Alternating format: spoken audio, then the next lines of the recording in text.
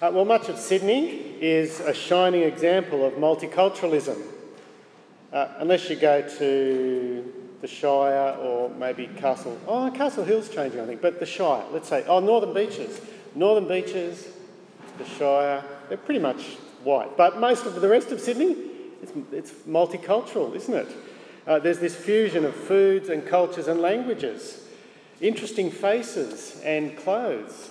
We love it. We love the diversity. And I think we love the strengths that multiculturalism brings to Australia's self-identity in terms of our openness, our acceptance, our equality, our desire to give everyone a fair go. I think it says wonderful things about Australia.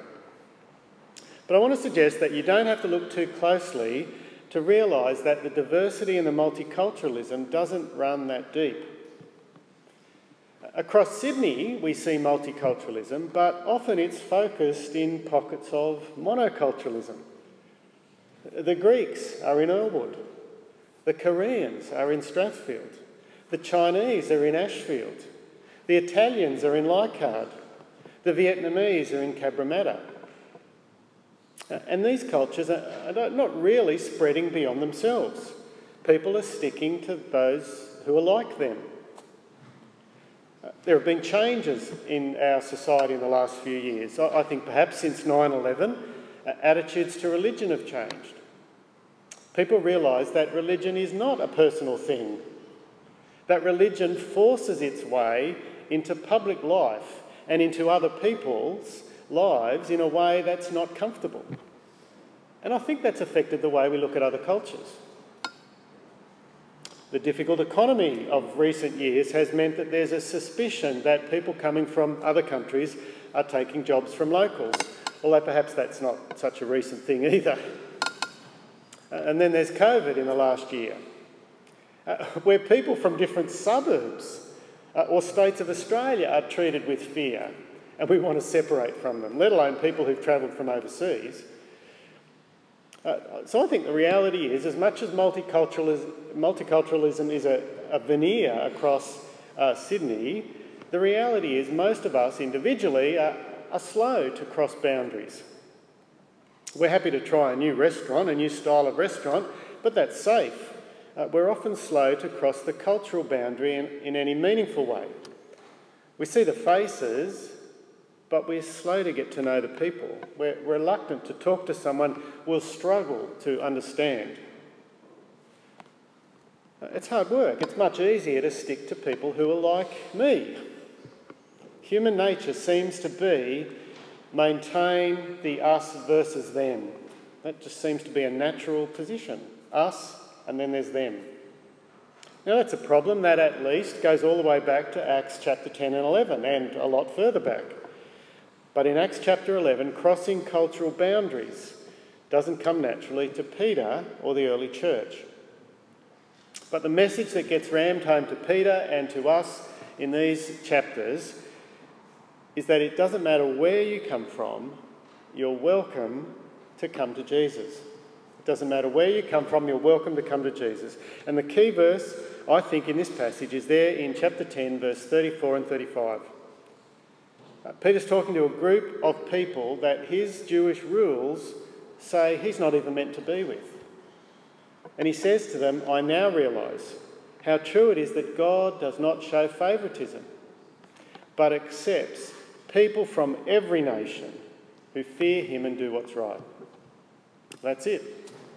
I could stop right now and you'd go away and you'd pretty much know all that I'm going to say, but I'm going to keep going for a little bit longer. Now, this is big news. It was big news for Peter, maybe not so much for us if we're used to it, but it was certainly big news for these first Jewish Christians, that God is not going to play favourites anymore with the Jews simply because they're Jewish. The risen Jesus is King of all the world. God wants people of every kind in his kingdom. And that's what he shows Peter. He shows him in a way that breaks down his prejudices and his presuppositions and his social conditioning. And he makes it very clear to him that the Jewish distinctions are over. They're done with forever. Now, it's quite hard to put ourselves in Peter's shoes, but I want you to try for a moment. I want you to imagine you're Peter, a good Jewish boy brought up in Israel, keeping the Jewish laws. You've known that there are rules about what's clean and what's unclean, rules about what you can touch and can't touch, rules about what you can eat and can't eat. They're very specific, and you can find them in Leviticus. Certain animals that are unclean, including pigs. So there's no pork sausages for Peter. There's no bacon. It's a bit tough, isn't it? But Peter wouldn't even think of eating those things. But it's not just food, it's people as well. There are certain people that the Jews couldn't mix with. They could say hello on the street, they could buy things from them in the market, but then they'd have to come home and wash their hands. They were the Gentiles. What's a Gentile? It's a very simple definition. It's anyone who's not Jewish. It's not a complicated definition at all. Anyone who's not Jewish is Gentile. If you're not Jewish, you can't come into a Jewish house. They can't come into your house. If someone's not Jewish, Jews can't touch them. You can't eat with them. And so for Jewish kids like Peter growing up, that's how it was. Strict categories about what was acceptable and what wasn't. And so here's the Apostle Peter, chapter 9, verse 32. He's moving around the countryside to the west and the north of Jerusalem, and he's doing amazing miracles, just like Jesus used to do, raising the dead, and cripples are walking. It's the power of the risen Jesus working through him, and people are believing in Jesus everywhere he goes. And yet he's still very careful about what he eats and about where he stays. He's confining his mission to Jewish people, which means he has to learn a lesson. The lesson that it doesn't matter where you come from, you're welcome to come to Jesus. So Peter's staying in the town of Joppa with a guy called Simon the tanner. It's about lunchtime. The smell of baked lamb is wafting up to the roof where he's sitting in the sun. And as his mind starts to drift, and as his stomach starts to grumble, suddenly he's in the middle of a vision. And verse 11, he sees heaven opening up, and down out of heaven comes this big bulging tarpaulin, this sheet that's being held by its four corners. And in there's this writhing, squirming mass of animals. There are four-footed animals and wriggling lizards and flapping birds. And then in verse 13, Peter hears a surprising command. The voice says to him, "Get up, Peter, kill and eat." Now, whether you're Jewish or not, it's not the nicest thing to imagine, is it? I don't imagine eating lizard for lunch, but for Peter it was even worse. He's never even had a ham sandwich, and there in that sheet is the pig, as well as all the other unclean reptiles and birds, the vultures and to Peter, all of that is just downright unclean. And so in verse 14 he says, "Surely not, Lord, I've never eaten anything impure or unclean." And the voice speaks again. It's a key verse, verse 15, because if you're thinking, you'll see that it's more than just lunch this voice is talking about.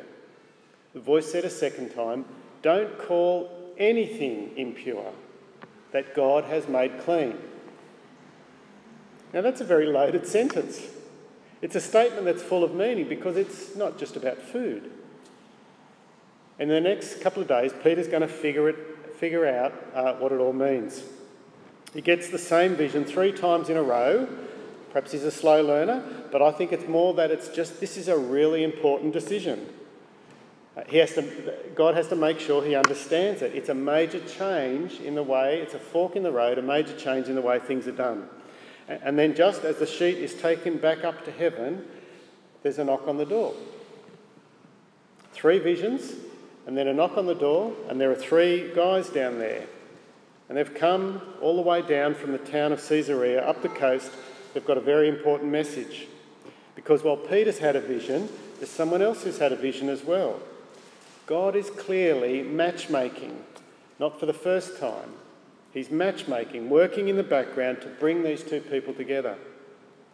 So while Peter's just been told not to go calling things unclean that God's making clean, there's a message from a Roman soldier, a Gentile, called Cornelius, and it's delivered by three men who are almost certainly Gentile as well.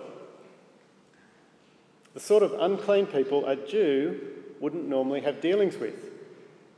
And God has spoken to Cornelius in a vision and told him to send for Peter. And so here are the three men at the door, and they say to Peter in verse 22, "We've come from Cornelius, the centurion. He's a good bloke. He's a God-fearer. And a holy angel told him to have you come to his house to hear what you have to say." Now, the danger for us as we read this stuff is to miss the point, to focus on what is not really that important. We focus, I think, on the angels, probably. Wow, angels. Visions. But you know the really amazing thing? God is going to all this trouble so a Gentile can hear about Jesus. That's the amazing thing. A Gentile is going to hear about Jesus. And he's going to so much trouble to get this good Jew, Peter, to visit his home. Seems like Peter is already starting to process this lesson because verse 23, he invites the man into his house. Now we read that and probably don't even notice it until we realise that these are Gentiles being invited into a Jewish home. Verse 24, they stay overnight. Next day they head off to Caesarea. There's Peter, there's the three men, and there's a group of his Jewish mates who go along for the journey. I'd love to have been a fly on the wall for that trip. What did they talk about? He arrives at Caesarea. He finds that Cornelius has organised a party. He's called together his relatives and friends, and there's quite a crowd waiting for Peter. Just imagine the scene as the two groups size each other up. Peter and his Jewish mates, Cornelius and his Gentile mates, clean and unclean. These are two tribes, strangers, yet somehow brothers, or at least soon to be brothers. And as Peter waits at the doorstep, he knows that as soon as he puts his foot into the house, he's past the point of no return. He's broken the Jewish rules. And so he says to them in verse 28, "You are well aware that it's against our law for a Jew to associate with a Gentile or visit him." Now, that's not exactly the opening line I would choose to win some new friends. But can you see he's learned his lesson? Look at what he says next. "But God has shown me that I shouldn't call any man, any person, impure or unclean.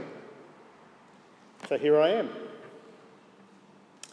You see, it's not just food. More importantly than food, it's people as well. That if God has declared them clean, Peter should be declaring them, recognising them as clean as well. And so in he goes into this Gentile home. He's broken the boundaries of the Jewish law. In verse 34, he starts talking. He says those words that we started with. "I realise God doesn't show favouritism. He's taught it to me. I realise that the gospel is for everyone, not just Jews. God will accept people from every nation who fear him and do what's right, who repent and turn to Jesus," which is what Peter calls them to do. Verse 36, "This is the message God sent to the people of Israel, telling the good news of peace through Jesus Christ, who is Lord of all." And he tells the story. You know what happened.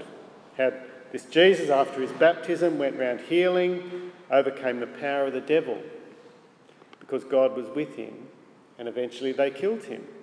We were witnesses of it all. But here's the best bit, verse 40. God raised him back to life and appointed him, verse 42, as the one to judge the living and the dead. In verse 43, here's the punchline. Everyone who believes in him receives forgiveness of sins. Now that's everyone with a capital E. There are no special exclusions. There are no hidden conditions. It doesn't matter where you're from or what your language is. You've come to the right place. You're welcome. You can receive the thing that matters most of all, the forgiveness of your sins. You're accepted by God. The Old Testament Jewish rules about what was clean or unclean, they're gone.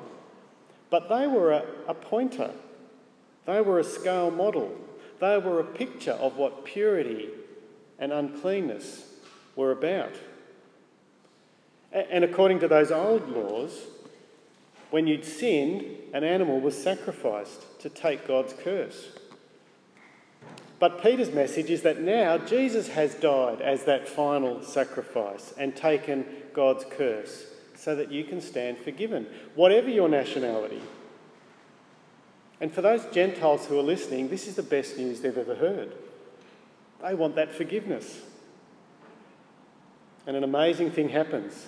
It's exactly what happened to the Jews back in chapter 2. God promised that when someone believes, they will receive his Spirit, his Holy Spirit. Now, Peter thought that was just for the Jews, but he's wrong. And to show that what's happening is unmistakably from God, the Holy Spirit comes on Cornelius and all the other Gentiles who are there in a way that no one can deny. And Peter's Jewish friends who are watching are astonished that God has given the Holy Spirit to Gentiles. And they know because the Gentiles are speaking in tongues and praising God. Just what the Jews were doing back in chapter 2. And so Peter says, come on, let's baptise them. Baptism with water is a symbol of God's baptism with his Holy Spirit. And if they've received the Holy Spirit, then it's a no-brainer that we baptise them with water. Two tribes have become one tribe. Now, this is a major turning point in the history of Christianity. Let's not forget that. If Peter hadn't had his vision, if Peter hadn't broken the rules and preached to the Gentiles, then you and I wouldn't be here. We wouldn't be included. This is a big event. But the trouble is, when Peter makes it back to Jerusalem, as we move into chapter 11, he's in trouble. Look at the reaction. The apostles and the brothers throughout Judea heard that the Gentiles also had received the word of God. So when Peter went up to Jerusalem, the circumcised believers, now they're the Jewish Christians, they criticised him.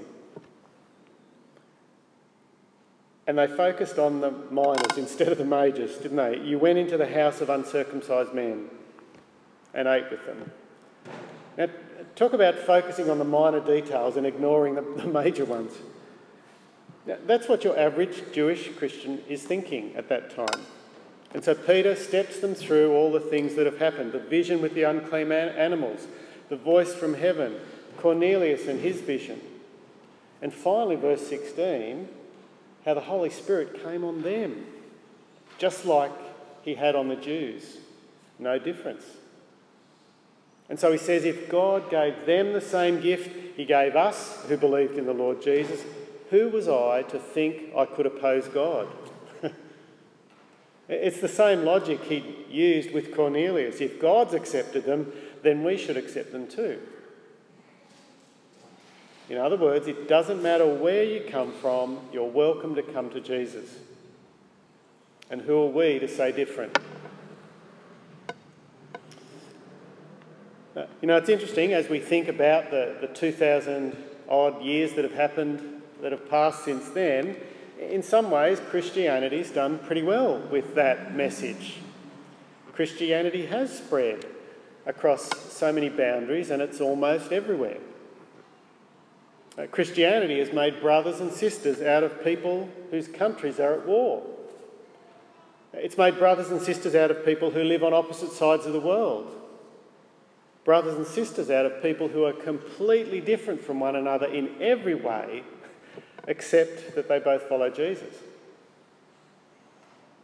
So in some ways we've done well, I think, but I wonder though how sometimes we don't put that into practice in smaller ways, in one-to-one, interpersonal ways. God has put the welcome mat out to every sort of person, and maybe sometimes you don't. I don't. And maybe worse than that, we don't even notice when we don't. For me, as I was thinking about this, I thought about when I sit outside at church, open church on a Wednesday, and I see different sorts of people walking past. Perhaps it's an Indian man wearing a turban or a Muslim woman wearing a headdress. And I'm tempted not to speak to them. I'm tempted to think, well, they've already made their choice. I'm tempted to think that God's not for them. Or when the Jehovah's Witnesses or the Mormons come knocking at my door, I'm tempted to just send them on their way and not even engage with them, because I'm tempted to think that God is not for them. I need to see that the resurrection of Jesus opens the way for everyone. No one is unclean. No one is off limits. No one is too hard. We saw that last week with Paul, with Saul. We need to be a people. We need to be a church who say, any friend of Jesus is a friend of mine. No matter who they are or where they're from. What will that look like? How will it affect the people that we welcome unconditionally? What will that welcome look like? How will it affect the people we reach out to with offers to help? With how generous and how long-suffering our help is. Any friend of Jesus is a friend of mine. The simple message is, it doesn't matter where you're from. You're welcome to come to Jesus. And that needs to be what we're saying as well as a church. It doesn't matter where you're from, you're welcome because Jesus welcomes you. Let's pray.